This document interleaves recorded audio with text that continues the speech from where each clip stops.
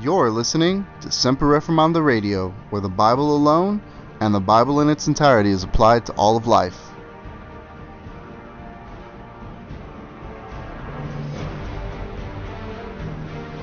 There are many people who do not want to hear the truth because it will shake up the false hope they have that they're going into heaven when indeed they are not.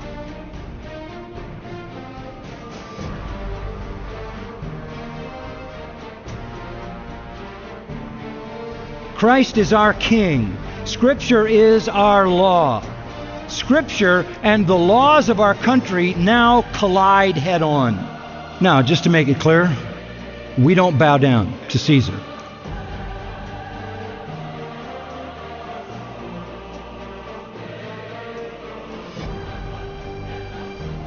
So what does Paul do when he gets his big shot at the Areopagus? Watch him.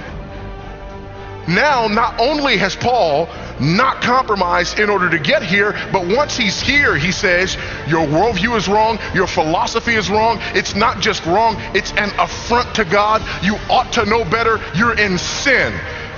But the good news is, God has extended to you an opportunity to repent.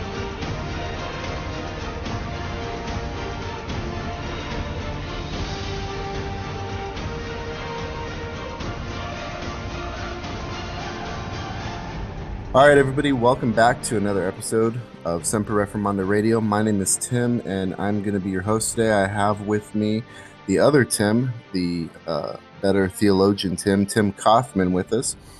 He's back for another episode on Mary.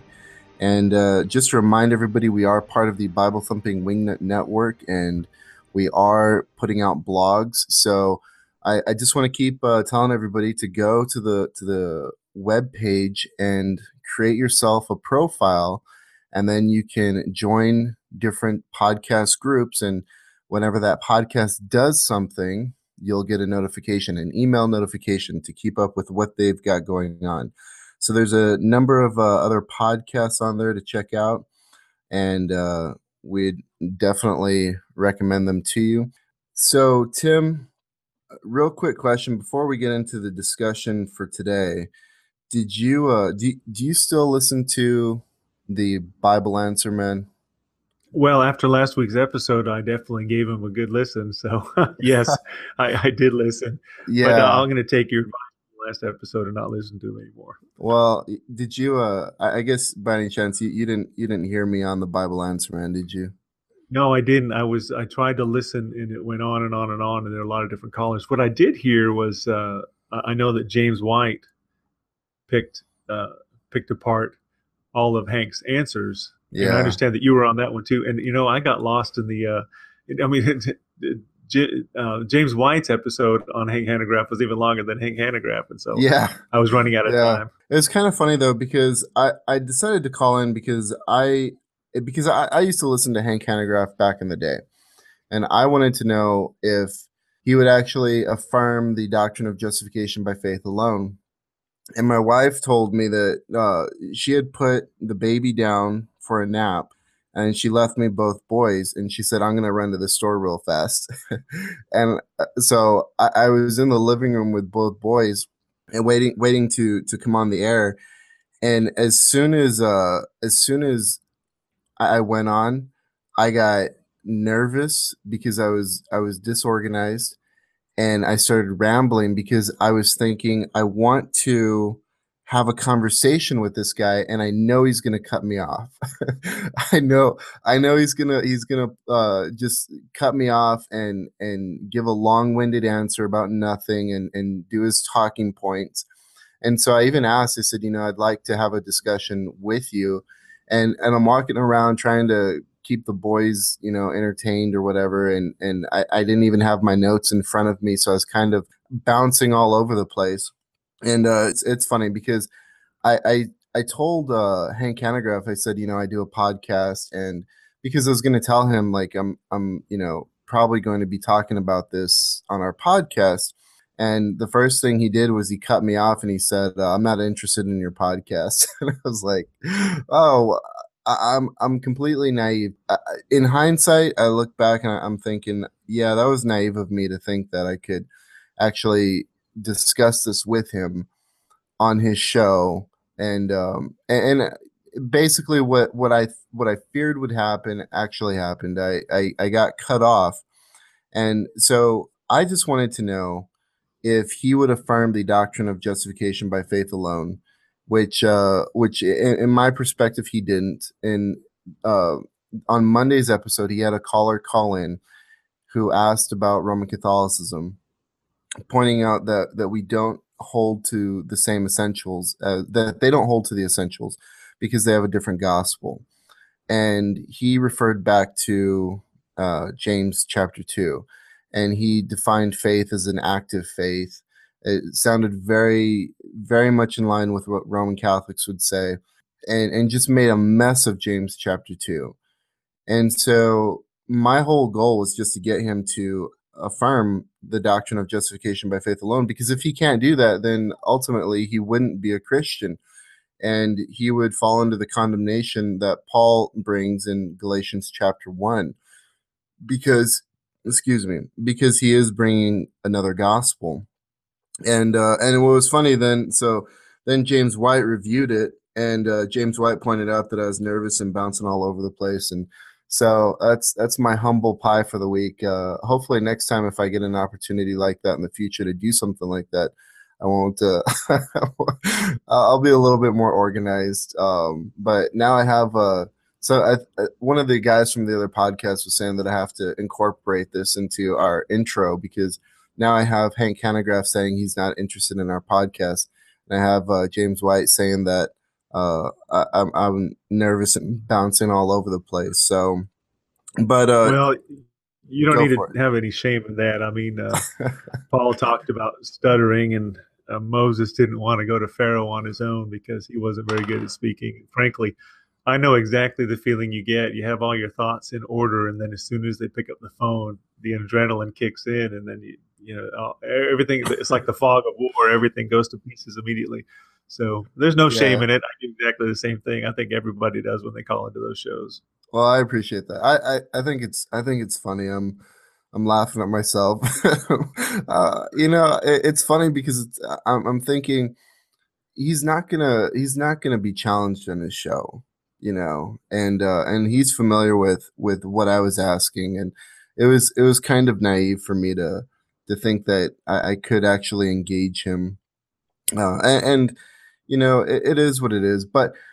We do want to, for now, until we see repentance in Hank Hanegraaff, we do want to warn people away from him, and just from what I've heard, he's not standing firm on the Word of God, even though he claims to be the Bible answer man.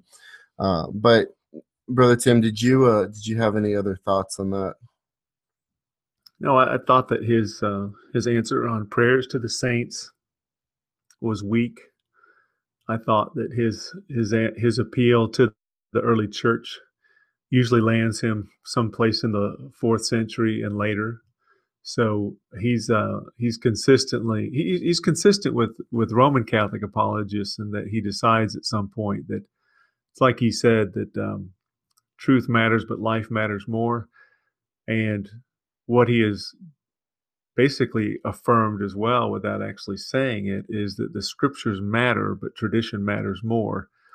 And we have this great tradition of all these different practices from the early church, and we need to incorporate them into our understanding of the scriptures. And yet, it's like we talked about last week and we talked about before, is that so many of the practices that are from the late 4th century and beyond. And his specific thing about prayer to the saints, or the saints, asking the saints to pray for us, that was actually a controversy of the late 4th century. And there are some godly men that stood up and said, we don't need to be praying to the saints, and they don't pray for us. And Hank Hanegraaff has basically adopted a late 4th century view that's based on tradition, not on the scriptures. So I would say that he calls himself Bible answer man, but he has succumbed to the arguments from tradition that are against the scriptures. And I think that I think that's all we need to say about that. So Yeah, I'll just leave it at that. you wrapped it up nicely there. Let me just go ahead and remind everybody that we want to recommend Tim Kaufman's blog, Out of His Mouth. The URL is whitehorseblog.com, where you can find all of his writing on eschatology, Roman Catholicism, history. He's an excellent historian. He does his homework. He's also a prolific writer on. Well, he's a prolific writer there. He's a prolific writer everywhere, but he's also a writer for the Trinity Foundation. And Tim, I know that we didn't talk about this beforehand, so but I just want to throw this out there and ask you: is the Trinity Foundation doing anything this year in way of having a conference or anything like that? Have you heard anything? I haven't looked it up yet, so maybe maybe. I haven't seen anything scheduled yet. I think they are going to do something, but Okay. I don't know more than that. Okay. Well, we'll try to keep our listeners updated because we do highly recommend the Trinity Foundation and all their material. They are an excellent resource. They're a polemic resource. A lot of the stuff that comes out of the Trinity Foundation is polemical, which ruffles a lot of feathers. So when you hear people speak negatively of the Trinity Foundation, a lot of times it's precisely because John Robbins was very polemical. He stood firm on the Word of God, and he contended earnestly for the faith. And so I know Carlos and I have just benefited tremendously from the Trinity Foundation. They're the ones who introduced us to Gordon Clark, and so we definitely recommend them. So Tim, let's get into today's topic. Last week we talked about Mother Mary, and we're continuing our discussion into this topic about Mother Mary. And you know what, Tim? So I was talking with one of my aunts who's a Roman Catholic, because if you remember a while back, when I tried to answer the question as to whether or not Roman Catholics are saved, and I answered it in the negative, I created kind of a controversy in my own family, and one of my aunts is actually wanting me to send her all the stuff that we do on Mary because she wants to hear about where we're coming from and our arguments for that. So I'm really looking forward to today's episode in addition to last week's episode. Last week we went over just the basic history of Mary. We referenced a bunch of scriptures, and then we talked about Mary as Queen Mother, and we talked about Mary as Theotokos. And today, what you were talking about before we went on was talking about Mary as the Ark of the New Covenant. So, as always, Brother Tim is the expert in this. Tim Kaufman is the expert in this, and I'm just gonna basically take the role of student right now. Allow him to lead us in our discussion. So, Tim, with that, you want to take it away? Well, sure. I'll take it wherever I can. I hope it's to the right place, but I certainly hope that your aunt enjoys this episode. So we want her to hear the truth, and so we're going to just simply tell her and tell all of our listeners why we don't think anyone should fall for the arguments that Roman Catholics make about Mary. And last episode, as you mentioned, we talked about Mary as Queen Mother and Mary as Theotokos. And so I won't revisit any of that, but we do encourage people, if they're just picking up on this podcast, to listen to the first one, because this is part 2. And part 2 is going to be about Mary as the Ark of the New Covenant.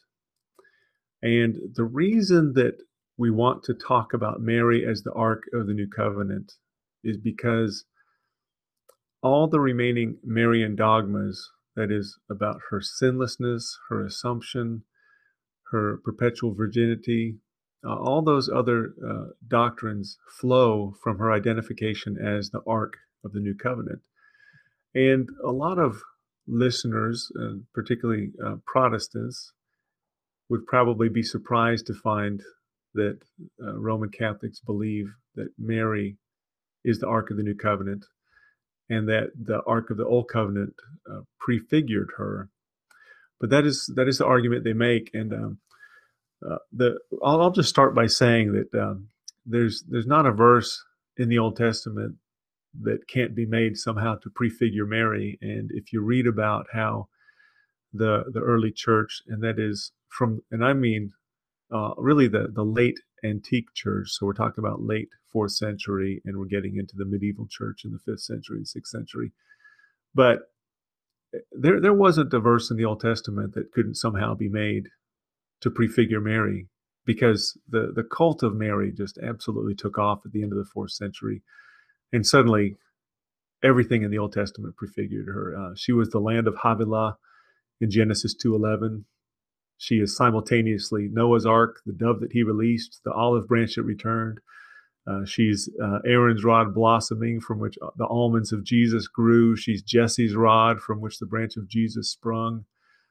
The reason is the word for rod in Latin is virga, which of course must refer to the Virgin. And she was allegedly present when the Spirit blew upon the seas at creation, for the Latin word for sea is Maria, which of course must refer to Mary. And she's the virgin soil from which Adam was made. She is the cloud that led the Hebrews out of Egypt. She is Gideon's fleece, the temple, the tabernacle, the ark, the golden urn containing the manna.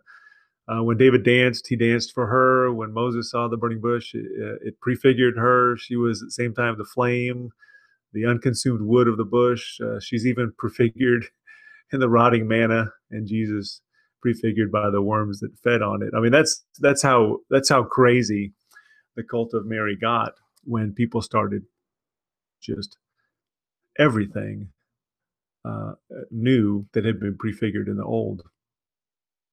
And of course, the problem with seeing everything as a prefiguration of Mary is that if everything prefigures her, then no verse in Scripture has any other meaning than Mary.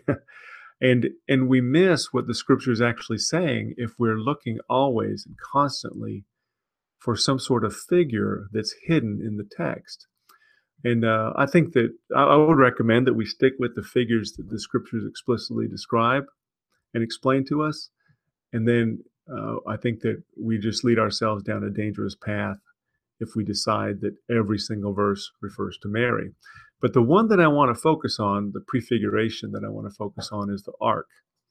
And the ark, there are several arguments that are made for Mary being prefigured by the ark of the Old Testament. And I'll just cover 4 of them, although there are more. And we could make this a really, really long episode if we covered them all. But the first one is that Mary was overshadowed by the Holy Spirit, and that's in Luke 1:35. And they believe that the term overshadowed is a reference to the Old Testament when the Lord, the glory of the Lord overshadowed the tabernacle. We'll talk about Mary's journey to visit Elizabeth in Luke 1:39. And we'll get into some of the details there. We'll talk about the contents of the ark, that is the manna, the tablets of the law, and the rod of Aaron. And we'll finally talk about the ark in Revelation chapter 11. And immediately following, there's a reference to the woman of Revelation 12. And the ark of Revelation 11 is in heaven, and then a woman appears in heaven as well. Roman Catholics see that as being evidence that if the woman of Revelation 12 is Mary, then the ark of Revelation 11 is a reference to her, because it goes straight from the ark in heaven to the woman in heaven. So let's start with the Roman Catholic arguments from Scripture. And then when we're finished with that, I want to look at the Roman Catholic arguments from the patristics. And what we find is the earliest we can really find evidence for the patristics, the writers of the early church, actually seeing Mary as prefigured by the Ark of the Old Covenant. We don't see that until the late 4th century and beyond. So, Let go ahead. me, so Basically, they're looking for, I guess, in the similar way in which there's types and shadows of the Messiah in the Old Testament. Is that a way to understand it? They're looking for types and shadows of Mary. Yes, yes, that's exactly the way to look at it, and that's Okay. they invest a tremendous amount of apologetic resources on exactly that issue, always looking to see if they can find evidence that some type or shadow in the Old Testament prefigured Mary. Yeah, and so you know how because we've talked about this before, and I don't want to get sidetracked, but you know how a lot of people have this extreme Christ centered interpretation of the scripture where they just every passage becomes every metaphor, everything becomes about Christ, and he's read into everything. So they're imploring, I guess, a Mary centric hermeneutic where everything then becomes about Mary, and everything that I mean it just in a lot of ways it just seems blasphemous because I was listening to the references about you know the the cloud that led the Israelites out of Egypt. I mean that's not Mary, that's God, right? Yeah, yeah. It's not even a type or shadow. It's just it's Right, just the manifestation of the presence of the Lord. You know. right. So so yeah, I would say that yes, they would focus on a Mary centric hermeneutic, and we've talked before. I think we had a discussion a while back about it was on our Keller, Yeah, a couple it episodes was on it was Keller. episode 15. Yeah. So, And we don't have to get into that, but let me ask you this. So is it still that bad? I mean, are there still or so I know that the stuff that we're covering now, Mary as Theotokos, Mary as Queen Mother, Mary as the Ark of the New Covenant, those are views that are still held by Roman Catholics, but are there still Roman Catholics out there who would argue for all the other stuff that you're talking about, or was that you said that was sort of a cult following? I guess that would be something that happened uh, early on in the church when this stuff really took off. Um, oh well, when I say the cult of Mary, I'm using it in the formal sense of an order of following um, and let's see, devotion to Mary. Just like Roman Catholics would not have any problem referring to the cult of relics as long as we understood that cult is just devotion. right. The cult of Mary is a devotion to Mary. So uh, I would. I would say that yes, there are Roman Catholics who are still making these same arguments based Hmm. on the same references to the scriptures and the same Interesting. references to the church fathers. And in fact, some of the crazy ones that I mentioned, like when they collected, they weren't supposed to collect manna on the Lord's day, and they Right. did anyway, and so it rotted, and then it got consumed by worms. And they look at that and say, well, Mary is the rotting manna, and then the worm is Jesus inside her. And those are actually written by men who were declared to be saints by later popes, and Hmm. so they're still published as here's a great book about the glories of Mary, and you have these saints who are basing their references on the church fathers, and it's still being distributed to Roman Catholics today. Is that here's why we have this devotion to Mary, and they'll say because of tradition, and that's why eventually Hank Hanegraaff is just going to have to capitulate and become Roman Catholic because the whole stuff, he's decided he wants to trace his religion back only to the 5th or 6th century, and he's going to have to find that there's something even before that, which is in the late 4th century, that's Roman Catholicism,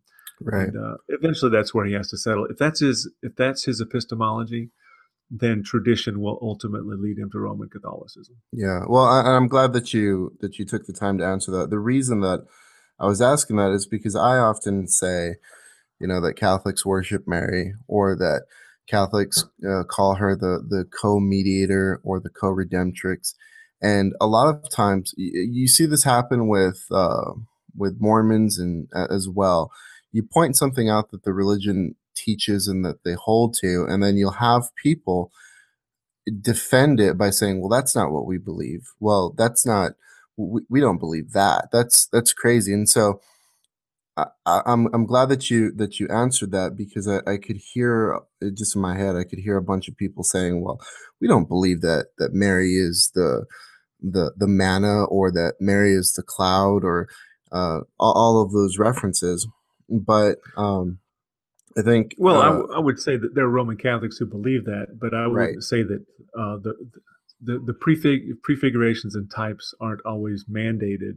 right, Some yeah, of them are explicitly called out in infallible proclamations by the popes, but some of them just reveal this inner devotion that someone went so far that they just saw Mary and everything, and then they say, "See, here's a type of devotion that we should model and imitate." This is someone that was so right, devoted to Mary that they saw Mary in the rotting manna. Of course, it's not a doctrine that Mary is the rotting manna, but people still saw her that way and right, saw that as a prefiguration. That's the kind of devotion we should have to Mary. I mean, to the degree that that people see they say you should imitate the lives of the saints, and the saints went overboard in their adoration of Mary, right, and that then yes, they would proclaim and profess that, but it's not mandatory that Roman Catholics believe that Mary was prefigured by the rotting manna. But I would say that it's symptomatic of a bigger problem, and that bigger problem is the worship of Mary. We right, could cover that in a later episode. But when it comes to the matter of tradition and people saying, "Well, we don't believe that," I'll just summarize it for you. I have on many occasions, spoken with Roman Catholics, and they're probably back pew Roman Catholics, the folks that get there late and then leave right after communion. They're not really doctrinaire Roman Catholics, and I'll say, the problem I have with Roman Catholicism is that they believe that the Lord's Supper is actually sacrificed to God for our sins. And they'll say something like, "Oh, we don't believe that." And then I'll show them from their own catechism that they do. And then they say, "Well, so what's wrong with that?" And it's interesting to hear them make that sudden change. And I like to respond simply by saying, well, you tell me, because a minute ago you thought it was offensive, and now you think it's okay. And the reason they now think it's okay is because their epistemology is tradition. They say, "Oh, well, if the church is teaching it, then it must be right, and therefore it's okay." There right, was no further analysis than that. There was simply an immediate offense at the suggestion that that's actually taught, and then utter capitulation upon the realization that the church actually teaches these things. And it's because their epistemology is not scriptural but traditional. So and right, that's why I say Hank Hanegraaff ultimately must become Roman Catholic, because he'll find out that the rejection of Roman Catholicism by the East, while it was based at some things that took place in the latter part of the 4th century, it didn't come to fruition until the 10th or 11th. mm, And they'll and eventually he'll find that there was something before the Eastern Orthodox schism from Roman Catholicism, and I think that he'll end up Roman Catholic someday. mm, So, but that's just the way people go. I mean, Taylor Marshall went from a Presbyterian to Anglican to Roman Catholic, and I've heard of other folks going from to Anglican to Orthodox to Roman Catholic. It's just a waypoint. It's a stopping point on the ultimate road to Rome. So, but so you ready to talk about the Ark then? So, sorry, I muted my mic. oh, Yeah, okay, let's do it. yeah, okay. And thanks for taking the time to answer those sidetrack So questions. what we'll do is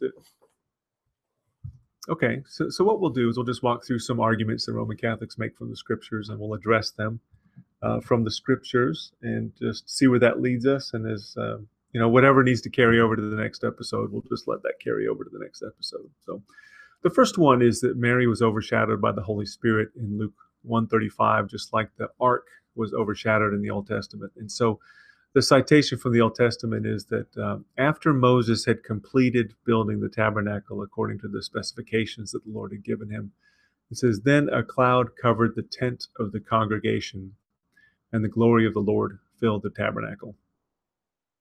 So the problem here in Exodus 4:34, actually the problem isn't with Exodus 4:34, the problem is with the Roman Catholic argument that it doesn't explicitly state that the Lord overshadowed the ark.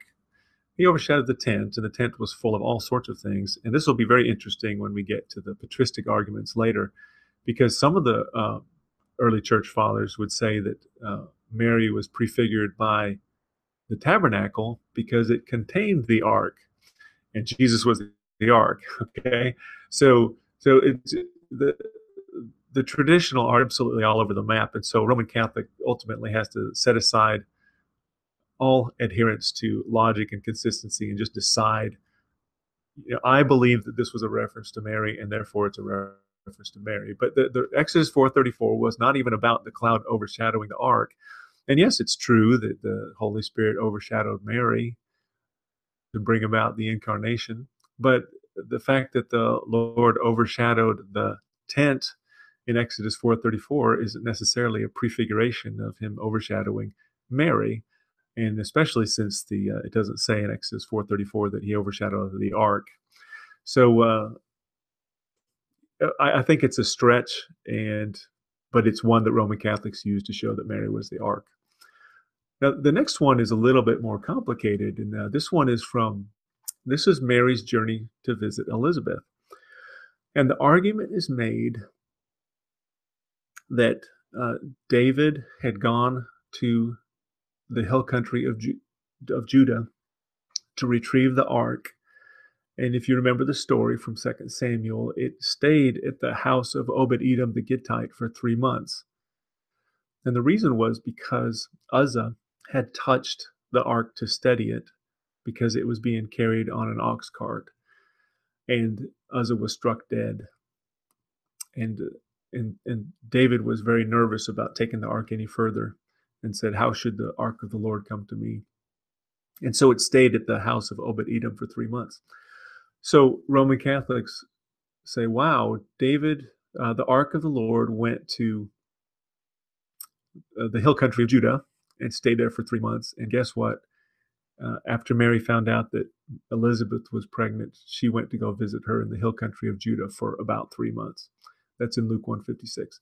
So that's the first typology, is that while the ark stayed in the hill country of Judah for 3 months, and Mary went to visit Elizabeth for about 3 months. And I'll just first say that 3 months and about 3 months are not the same thing. So, if the Spirit was trying to really show us something, not only would Mary be explicitly called the Ark of the New Covenant, but 3 months would be a prefiguration of 3 months. But in 2 Samuel 6, it stays in the hill country of Judah for 3 months, and Mary stays in the hill country of Judah to visit Elizabeth for about 3 months. Now, the reason that I want to just make an argument from absurdity for just a second, just to show how ridiculous the arguments are, that, this must prove that Mary is the ark. Because the ark was also in the country of the Philistines for 7 months, and that's in 1 Samuel chapter 6, verse 1. And it stayed at Kirjath-jearim for 20 years. That's 1 Samuel 7:2. And if we want to take the same approach to the ark that the Roman Catholics are doing, we should say, well, what does this signify? What does the 7 months mean? What does the 20 years mean? Well, let's see. It says in Luke 1:24 that when Elizabeth found out she was pregnant, she hid herself for 5 months. And then in the 6th month of Elizabeth's pregnancy, Mary found out about Elizabeth's pregnancy, and she had to travel about 100 miles to go visit her cousin. And so that would get her there in about the 7th month. And so therefore, maybe Elizabeth is the Ark of the Covenant, because it was 7 months that she hid herself for 5 months, and it wasn't until 7 months were complete before that Mary actually got to her. And also Levitical priests, they don't actually begin their work in the sanctuary until they're 20 years old. That's what it says in 1 Chronicles 23:24, 2 Chronicles 31:17. So, wow, maybe the 20 years that the ark was in Kirjath-jearim prefigured the 20 years that John the Baptist had to wait before he became a priest. Because you don't become a priest until you're 20 years old. And that would make John the Baptist the ark. Or maybe it would make Elizabeth the ark, and John the Baptist is a priest that's inside her.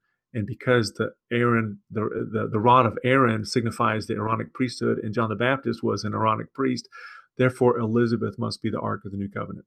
Well, that's an absolutely silly argument. It's a ridiculous argument, and I want to put it in the same category as the argument Roman Catholics make that Mary is the Ark of the New Covenant, based on this scripture passage. But it gets better. It's when David,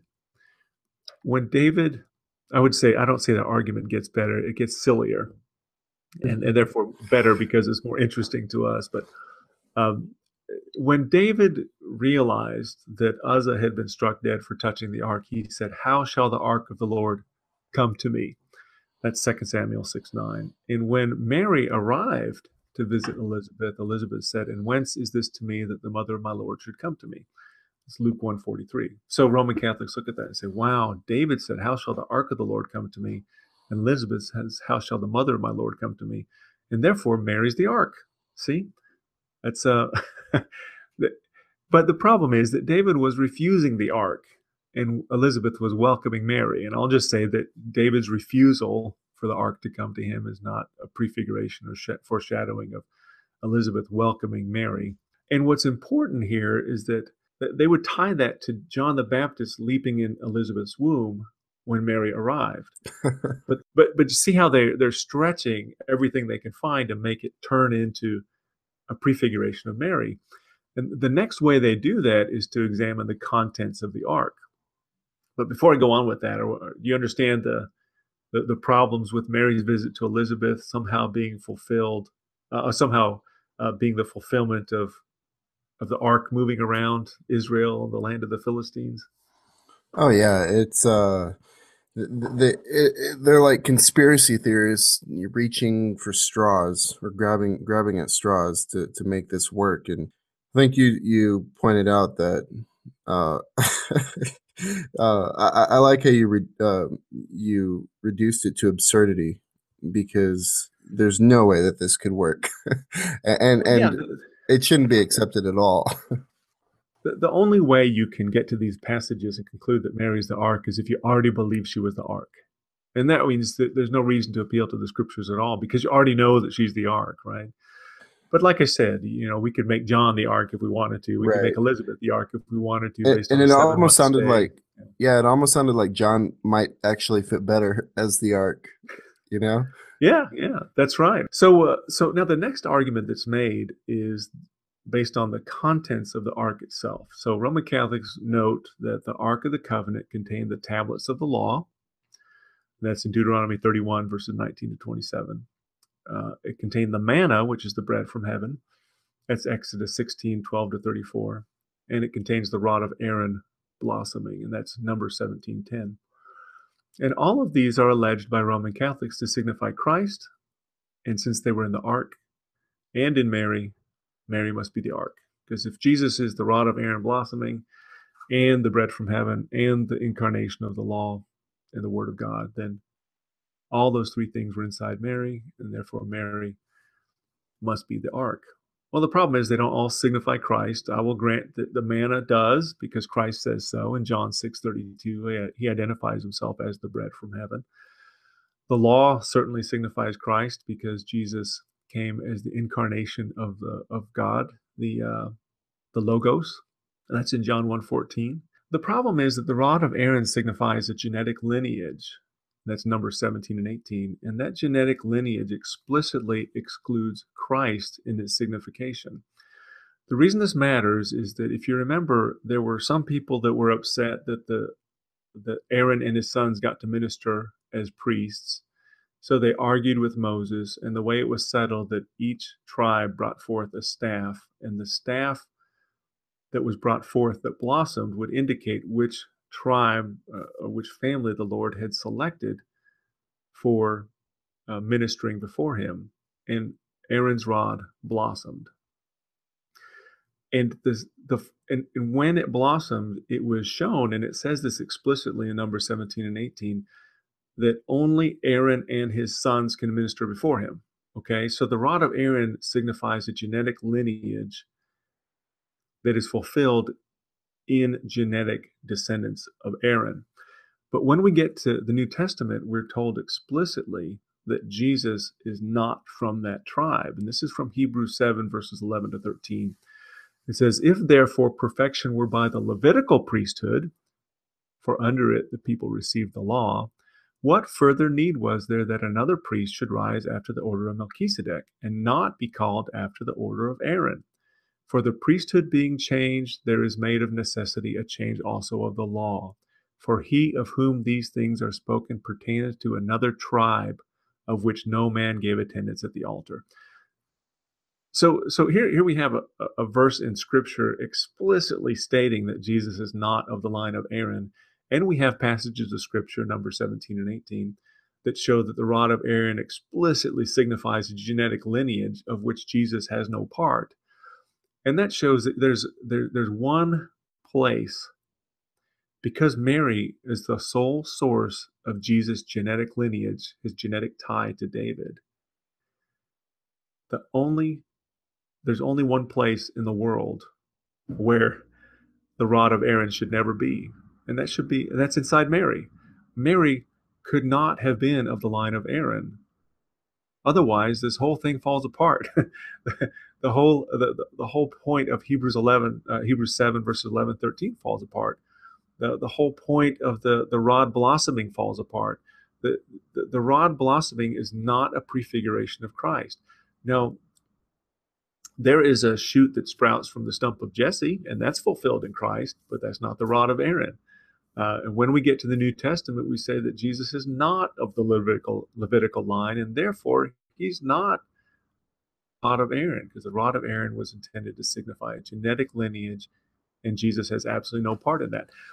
So there's a much better explanation. I want to just provide this to our listeners to take a look at. What's very interesting is that when there was the rebellion and people were offering, they were using censers to make offering to the Lord, and the Lord punished them and took the 250 censers and hammered them into plates as a covering for the altar, and it was created as a memorial to the children of Israel against their murmurings. And that's Numbers 16 verses 38 to 40.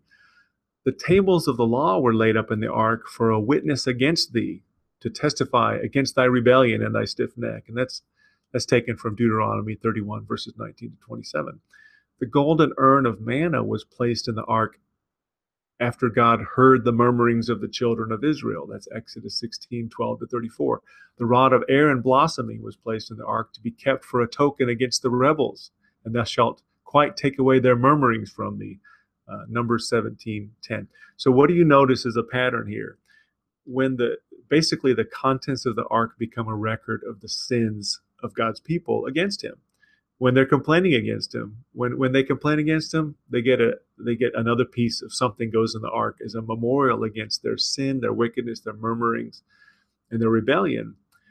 And so what happens later in Jeremiah 3:16 to 17 is that here the ark eventually decreases in significance so much that people don't even talk about it anymore, because it's really, the contents become a record of our offenses. And so the fact that the ark is removed is, you could take that as a sign that, Jesus removed all of our sins. God took away the thing that offended him about us so that there would be peace between us and God. And what's very interesting in Jeremiah 3:16 to 17 is he said, I'm going to send you pastors after my own heart. And they're not going to talk about the ark anymore. It's very interesting. He says, and this is, again, Jeremiah 3:16 and 17, and I will give you pastors according to mine heart, which shall feed you with knowledge and understanding. And it shall come to pass, when ye be multiplied and increased in the land in those days, saith the Lord, they shall no more say, the ark of the covenant of the Lord, neither shall it come to mind, neither shall they remember it, neither shall they visit it, neither shall that be done anymore. At that time they should call Jerusalem the throne of the Lord, and all the nations shall be gathered into it to the name of the Lord, to Jerusalem. Neither shall they walk anymore after the imagination of their evil heart. So here the Lord is identifying the ark with the evil imagination of God's people. And he's saying that, there's going to come a time when I send you pastors that don't talk about it anymore. It doesn't even come to mind. They don't visit it. They don't even remember it. And he's actually talking about a time when the ark is forgotten as being a very positive time when things are better. And yet, you compare this with what you find in Roman Catholicism. When they proclaimed the doctrine of Mary's sinlessness, they appealed to the ark. When they proclaimed Mary's assumption, body and soul into heaven, they appealed to the imagery of the ark. When they talk about devotion to Mary and David leaping before the ark and John the Baptist leaping before the ark, and all these different things about the Ark of Mary. Guess what? They're not feeding the flock with knowledge and understanding. They're feeding them with superstition and conjecture and in fact contradiction. And this is not what the Lord had in mind when he says to Jeremiah, there's going to come a time when I send pastors according to my own heart. The priests and bishops and cardinals and popes who are talking about Mary as the ark and how important it is to honor her as the ark of the new covenant are not consistent with Jeremiah 3:16 and 17, which says that the pastors that God sends to us will not be so obsessed with the ark, and that they would actually withhold knowledge and understanding from the people. And I would say that the devotion to the ark has done exactly that. It's withheld knowledge and understanding. You can see from the different arguments that are made by Roman Catholics that they're just absolutely caught up in it. And there's just nothing in the Old Testament that can't be stretched to turn it into a prefiguration of Mary and the ark. So the last one I wanted to go to is Revelation 11:19 to 12:1.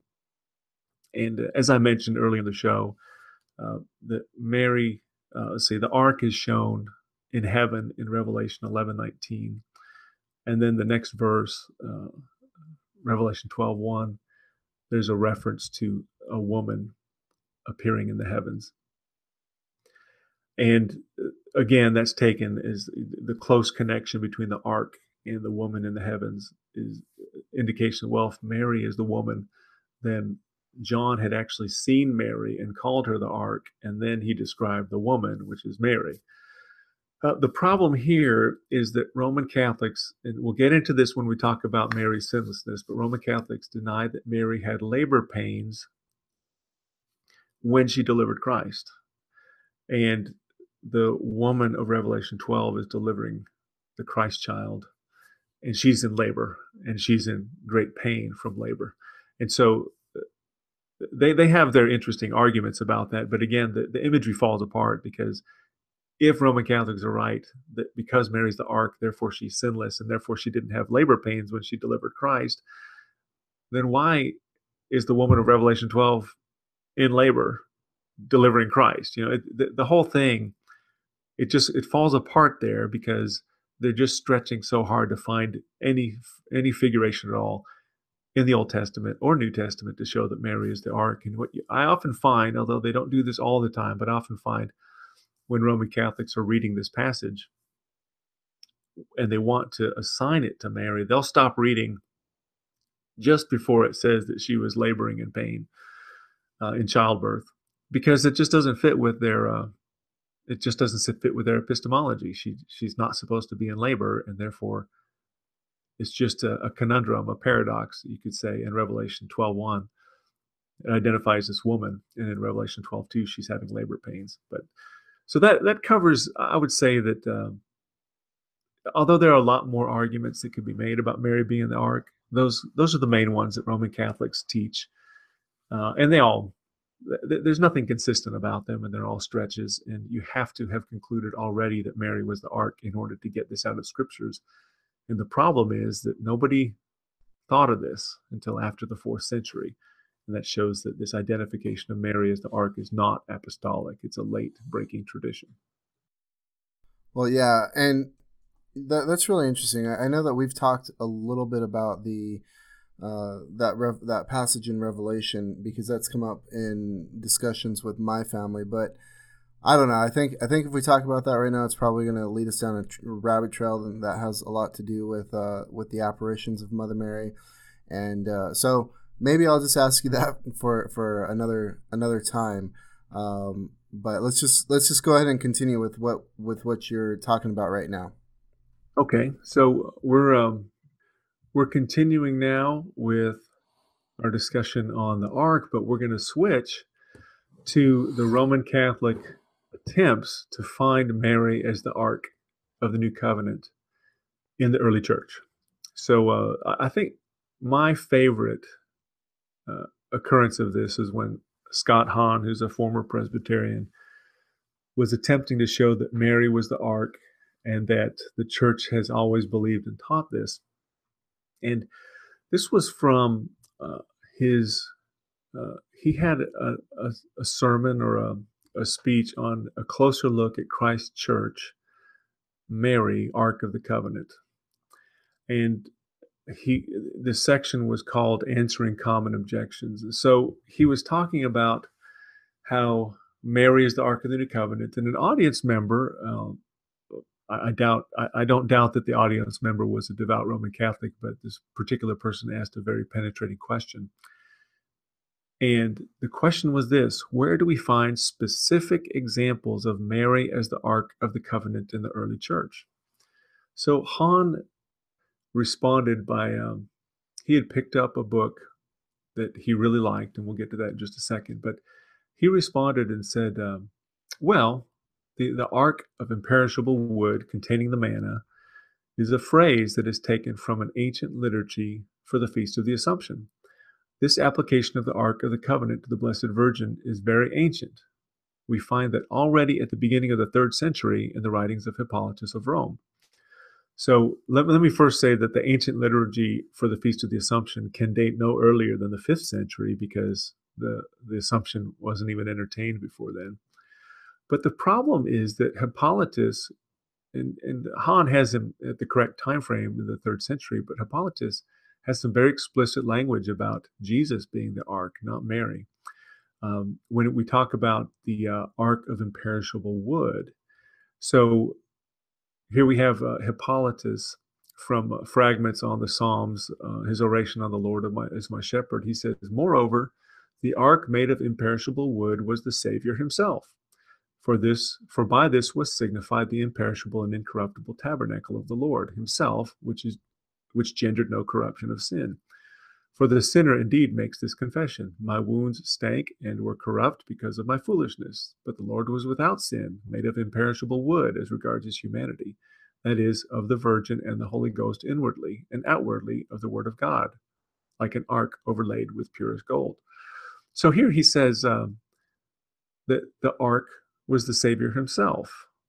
And then again in fragments on the visions of Daniel and Nebuchadnezzar, chapter 6, he says, and that the Savior appeared in the world bearing the imperishable ark, his own body. So twice we have Hippolytus saying that the ark of imperishable wood is Jesus' body. He's bearing the ark. That's very interesting, because what he doesn't say is that, Mary, here we have him saying, well, Jesus was sinless, and therefore he's the ark of imperishable wood. That's the argument Roman Catholics make after the 4th century, that Mary was sinless, and therefore she must be the ark of imperishable wood.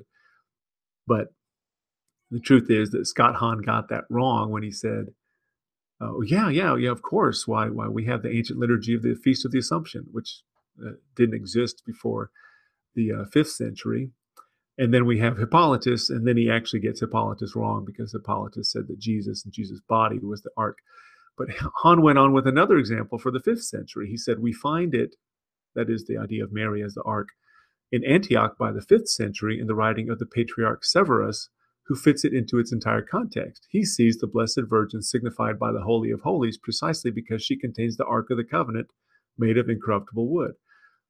Well, that's a bit of a stretch, and I could see that Scott Hahn was in a tight spot here. He kind of had to make it up as he goes along, because if the Patriarch Severus fits it into his context and he sees Mary as the Holy of Holies because she contains the Ark, that makes Jesus the ark, not Mary. And so Hahn is basically trying to make this point that, well, yeah, eventually we got around to it, and we built up to it by men like Hippolytus saying that Jesus was the ark, and Severus saying that Mary is the Holy of Holies because she contains the ark. Well, honestly, it's a bunch of nonsense. And Scott Hahn knows better than this. It's just that you never get to this unless you already wanted to believe it to begin with. And when Scott Hahn decided he needed to become Roman Catholic, he decided he had to buy into everything that Rome was selling. And Rome sells this, Hahn bought it, and now he has to defend it. It's not an enviable position to be in. So I want to bring up another Roman Catholic apologist, Steve Ray, and he claims the same thing. He says, Mary as the ark was taught and celebrated early in Christian history. Now, and I want to point this out. Notice what Hahn and Ray are both doing here. They're saying, listen, you got to trust us on this. It's been 2,000 years now since Jesus was on the earth, and he established a church. The church currently teaches this stuff, and therefore it must be apostolic, because the church can't teach things that aren't apostolic. And you're just going to have to take it from us that this goes all the way back early in Christian history. So, and people can look this up. I encourage them to look up Ark of the New Covenant, quotes from the Fathers. It's just a Word document that Steve Ray has put out there with all these different quotes, showing that from the earliest time of Christian history, they believe that Mary was the Ark. The problem is that he has cited no reliable references prior to the latter part of the 4th century. And what's more, and this is what gets really interesting, I want to just give people a taste of what the early church really thought the Ark signified. So let's look at Irenaeus. He died in 202 AD, so 2 centuries after Christ. And actually, just a couple hundred years after Christ. And he says the ark was gilded within and without with pure gold. So was also the body of Christ, pure and resplendent, in order that from both materials the splendor of the natures might be clearly shown forth. That's Irenaeus, his 8th fragment. Tertullian, he lived from 155 to 240 AD, and he believed that the ark signified Christ's body or his people. He says the ark beneath a type points us to Christ's venerable body, joined through wood with sacred spirit. That's it's from Tertullian of Marcion's Antithesis, chapters 209 to 210. Elsewhere, Tertullian mentions that the Ark of the Testament, along with the tabernacle, altar, and candlestick, were figures of us, for we are temples of God and altars and lights and sacred vessels. That's from Tertullian De Corona, chapter 9. So we've already covered Hippolytus of Rome. He was from 170 to 235 AD. And I mentioned that he said that the ark signified Christ's body. Victorinus, from 270 to 310 AD, he believed that the ark signified Christ's ministry. He says, and there was seen in his temple the ark of the Lord's testament, the preaching of the gospel and the forgiveness of sins, and all the gifts whatever that came with him, he says, appeared therein. Now that's actually Victorinus commenting on the 11th chapter of Revelation. And he doesn't see the ark there in chapter 11 as being a prefiguration of Mary, but of Christ's ministry, the preaching of the gospel, the forgiveness of sins, and all the gifts whatever that came with him. Gregory Nazianzen, 329 to 390 AD, he believed that the ark signified Christ. This is from Gregory Nazianzen, Oration 38 on the Theophany, paragraph 17. Now then, I pray you accept his conception and leap before him, if not like John from the womb, yet like David because of the resting of the ark. He thought that we should leap before the Lord as David leapt before the ark and as John leapt in the presence of Jesus. He doesn't say that Mary is the ark there. Ambrose, from 340 to 397 AD, he thought that the ark signified Christ. It says, but the dancing is commended which David practiced before the ark of God, for everything is seemly which is done for religion, so that we need be ashamed of no service which tends to the worship and honoring of Christ. That's Ambrose on Repentance, Book 2, Chapter 42. John Chrysostom, 349 to 407 AD, thought the ark signified Christ. This temple is holier than that, for it glistened not with gold and silver, but with the grace of the Spirit. And in place of the ark and the cherubim, it had Christ and his Father and the Paraclete seated within. That's Chrysostom, 2 exhortations to Theodore after his fall, letter 1, paragraph 1. And he sees the ark as a signification of Christ. Jerome, 347 to 420 AD. He saw the ark to signify the church, a consecrated virgin, or the bishop, or Christ's tomb. These are, I'll just give the references here. And it's letter 22 to Eustochium, paragraphs 23 to 24. Letter 147 to Sabinianus, paragraph 10. Letter 46 to Paula and Eustochium. Paula and Eustochium to Marcella, paragraph 5. And then each one of these, he talks about what the ark signifies. And I'll just for example, he said, assuredly no gold or silver vessel was ever so dear to God as the temple of a virgin's body. Like the ark of the covenant, Christ's spouse, should be overlaid with gold and without. She should be the guardian of the law of the Lord, just as the ark contained nothing but the tables of the covenant. So in you, there should be no thought of anything that is outside. He's basically telling people that, hey, you should be the ark of the covenant, just like it was pure and holy. And then he says, if the Levite Uzzah was smitten merely because he tried to hold up from falling the ark, which it was his special province to carry, what punishment, think you, will be inflicted upon you who have tried to overthrow the Lord's ark when standing firm? The more estimable the bishop is who ordained you, the more detestable are you who have disappointed the expectations of so good a man. So the bishop is the prefiguration of the ark here, and the Sabinianus was wrong to touch him or upset him. So we'll go on to John Cassian from 360 to 435 AD. He believed that the ark signified the Christian. He says, next, you must by all means strive to get rid of all anxiety and worldly thoughts and give yourself over assiduously, or rather continuously, to sacred reading until continual meditation fills your heart and fashions you, so to speak, after its own likeness, making of it, in a way, an ark of the testimony, which has within it 2 tables of stone, i.e. the constant assurance of the 2 testaments, etc. So he goes on, he basically describing you as a Christian should have within you all the contents of the ark. Theodoret of Cyrus, this is 393 to 458 AD. He believed that the ark signified the Lord's body. And he's actually quoting Hippolytus to prove it. He says, the testimony of the holy Hippolytus, bishop and martyr, from his discourse on the Lord is my shepherd. An ark of incorruptible wood was the Savior himself. Cyril of Alexandria thought that the ark signified Christ. This is 412 to 444 AD. The ark then, Paulus, I feel, is the image and symbol of Christ. That's from Cyril of Alexandria on the adoration in the spirit and truth, book 9. And then he says, Emmanuel, God with us, is presented in figure and image when Scripture says, and you will place the ark of the testimony in the tabernacle. That's on John the Evangelist, book 4. Gregory the Great, 540 to 604 AD.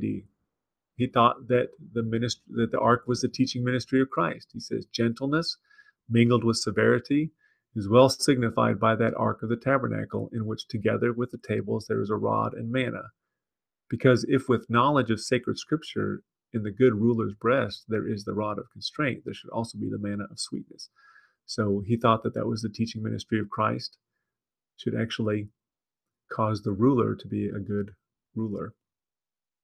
So he says, but what but the Holy Church is figured by the ark. And that's Gregory the Great, Pastoral Rule, book 2, chapter 11. The previous one was book 2, chapter 6. For what is the priestly heart but the ark of the covenant? And since spiritual doctrine retains its vigor therein, without doubt the tables of the law are lying in it. That's Gregory the Great, Register of Letters, book 8, letter 30. So what do we have here? We've gone all the way through to the beginning of the 7th century, and we still have people like Gregory the Great, a pope, telling us, the ark signifies the teaching ministry of Christ. We have Cyril of Alexandria, Theodoret of Cyrus, John Cassian. We have Jerome, John Chrysostom, Ambrose, Gregory Nazianzen, Victorinus, Hippolytus, and Tertullian and Irenaeus. And they all see the ark as Christ's body, the teaching ministry of Christ, his ministry, the pastor, the ruler, the consecrated virgin, the bishop, the Christ tomb, the tomb of Christ. I mean, these are all the ways that they thought that the ark signified something. And like we said, we don't want to assign a meaning to it unless the Scripture explicitly assigns a meaning to it. So I'm not going to take any of their positions and say, well, it definitely signified Christ or his teaching ministry. The problem here is there's a very consistent thread that it isn't Mary. And yet Roman Catholics like Scott Hahn and Steve Ray say, oh, yes, it's an extremely ancient teaching. And in fact, we can find evidence that's practically apostolic in that it goes back quite a ways, very, very early on in the church, that maybe 5th or 6th century, we have some pretty good evidence that it's apostolic, that this goes all the way back. Yeah, but that's how they have to reason, because they've already bought into the fact that Mary's the ark, and all that's left is try to convince themselves and their hearers that it's apostolic, and they have to stretch it to the breaking point in order to find evidence. And where they do find evidence from people before the latter part of the 4th century, it's in documents that are disputed. Just like we talked about last week, Papyrus 470, its date is disputed, and so we don't have proof of Theotokos being used in the 2nd and 3rd century. We don't have reliable evidence of Mary being considered the Ark of the New Covenant until latter part of the 4th century and later. And it's just one more piece of evidence that the doctrines that Roman Catholics are trying to say are apostolic are in fact novelties of the latter part of the 4th century and beyond, and the Christian is under no obligation to accept this. Like I said last week, the Christian does not have to take the Marian doctrines lying down. There are arguments against them. The arguments that Roman Catholics make for them are just, at their worst, they're absolutely ridiculous and offensive, and at their best, they're just grasping at scriptural references and trying to turn them into prefigurations of Mary. But the problem, as you can see, is that where we have documents that are known to be from these writers, they say that Jesus is the ark, his teaching ministry is the ark, the church is the ark, the people are the ark, the consecrated virgin is the ark. And at this point, we're talking about Jerome saying the consecrated virgin is the ark, and he wasn't referring to Mary. And that is someone who has consecrated themselves to be a virgin and not get married. He says that's the kind of person that is prefigured by the ark. And you don't really get this identification of Mary as being the ark until the latter part of the 4th century and beyond. And that's the problem with so many doctrines that we find with Roman Catholicism. They'll say, oh, these are apostolic. These are what the early church taught. We really got to go with that. Protestants need to repent of their novelty and come back to the early church. That's the argument Hank Hanegraaff fell for. And it's because Hank Hanegraaff wanted to believe this. He wanted to believe the traditions. He wanted to believe the nonsense. And so he finally comes up with that saying that he had on his, the epiphany he had that, wow, truth matters, but life matters more. Well, life has to be defined by truth. And you can't say that if someone believes something false, but at least they're alive, I'll go with that. That's basically to set aside God's revelation to us in the scriptures and follow after man-made traditions. And this whole thing with Mary being the ark is just a man-made tradition, and you just can't find it before the latter part of the 4th century. And some would even say you can't find it really before the 5th century. And the same thing goes with the Assumption doctrine, which we'll cover in our next episode. Wow, that's good. That is really good. I wish, Hank Hanegraaff would take a closer look at these things. Unfortunately, I think that he's done what you said, Scott Hahn did and Steve Ray, that he's already committed himself to a position that now he's probably not going to take a closer look at these things. And, I'm so grateful that you're willing to come onto our show and lay this all out. I honestly don't see how a Roman Catholic could argue their way out of this unless they just have a total commitment to what the Roman Catholic Church is currently teaching. And as you pointed out, they can't get past the 4th century. In referencing what the early church fathers believed. And I think it's really significant to point out to our listeners that what we believe is substantiated first by the scriptures, and we are believing what the early church fathers believed. And so, I mean, we're in good company here. But so that'll be it for today. Brother Tim, I want to say again, thank you for coming on and laying this out for our listeners.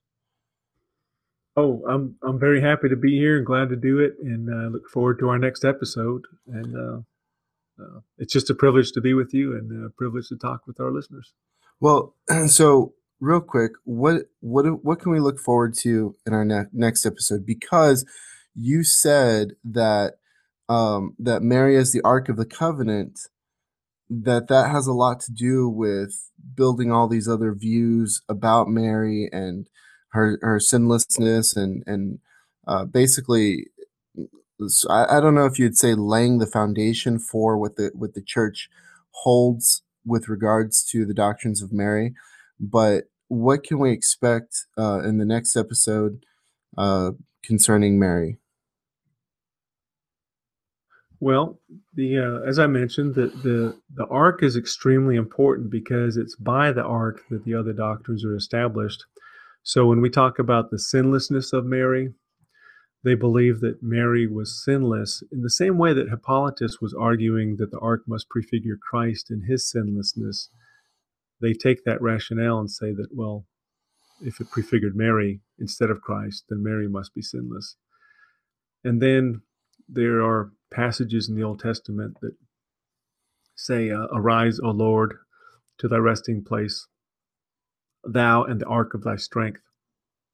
And so if that references Christ and his assumption into heaven, his ascension into heaven, then if Jesus is followed by the ark of his strength, and the ark of his strength is Mary, then Mary must necessarily have been assumed into heaven as well. And if Uzzah couldn't touch the ark, and there's a place in the scripture where thousands of men are killed for looking into the ark. These are all they're all prefigurations of Mary's virginity, and therefore Mary must be a perpetual virgin because she's the ark. So the sinlessness, the perpetual virginity, the assumption of Mary, they all flow from Mary's identification of the ark, and that's why it's so important to start with the ark. A lot of times I talk with Protestants that aren't aware that Mary is seen as the fulfillment of the typology of the ark. And that's why they don't understand how Roman Catholics can conclude that Mary is sinless, perpetual virgin, and was assumed body and soul into heaven. And yet in the two infallible pronouncements that we have from the popes, the ark typology was invoked for both of them, one for her sinlessness and one for the assumption. So that's what we'll cover in our next episode, her sinlessness, the perpetual virginity of Mary, and the assumption of Mary into heaven. Wow, I am so looking forward to that. This is you're taking it to a whole nother level. Because most Christians know how to defend against Roman Catholicism, citing was Mary sinless? No, because in Romans it says, "For all have sinned and fall short of the glory of God." But you were knocking it out of the park. I'm looking at your notes, and you're demolishing the Roman Catholic position, which I love, because it's not a position of truth. And our heart in doing this is not to bash anybody. It's to present people with truth in the hope that they'll come to Christ, and the hope that they will repent and be justified by faith alone, in Christ alone, by grace alone. And so that's our heart. I know that's your heart, Tim. I know that we both have family members that are Catholic. I'm sure we have friends. I'm sure you have friends that are Catholic. I know that I have a lot of friends that are Catholic. But that is definitely our desire in doing this. And man, I am so excited about this, because you're really knocking it out of the park. Well, I appreciate that. I know we both have the same heart on this, is that I hear so many times of guys that I've been in Bible studies with that eventually convert to Roman Catholicism, and they fall for the arguments, and they come back making arguments for the typologies that we discussed today, and they're just blown away by it because it's so ancient.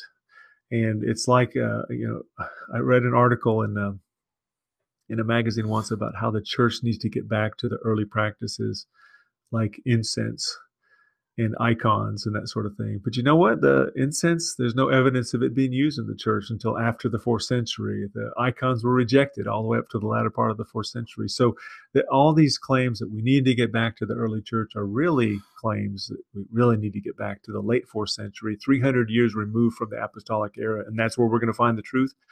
Well, when you look at it that way, you realize, hey, you're trying to get me to subscribe to a novelty. And that's why I said in our series on the sacrifice of the Mass is that I can't leave the apostolic religion to join you in your novelties, and therefore I reject all this nonsense about Mary as the ark, Mary as the Queen of Heaven, Mary as the Mother of God, or the Dei Genitrix, and that sort of thing. So we'll pick up on that in our next episode, and I appreciate our listeners hanging in for this long. Yeah, definitely. And just real quick, I want to remind our listeners to also check out the trackplanet.com. I know a lot of churches are going to be doing Vacation Bible School, so you can check out the tracks that they're a new sponsor that are sponsoring the Bible Thumping Wingnut Network. We couldn't do this without partnership, so we'll just leave off with that and wish everybody a blessed week, and we will check you next time. Thanks. God bless. Looking for that perfect track for your next evangelism outreach? Look no further. At TractPlanet.com, we have solid biblical tracks that are a breeze to hand out. They are beautifully designed and are the highest quality tracks available. With over 80 different designs in stock and literally hundreds more available by custom order, we're sure to have just the right one for you. You can get any of our items printed with your church or ministry information, or have us design a brand new tract just for you. We are committed to the solid biblical message of law to the proud and grace to the humble. Each tract is firm on the resurrection of Jesus Christ and the necessity of repentance and faith in salvation. Come check us out at TractPlanet.com and make sure you use coupon code BTWN at checkout for 10% off your entire order. That's TRACTplanet.com, coupon code BTWN.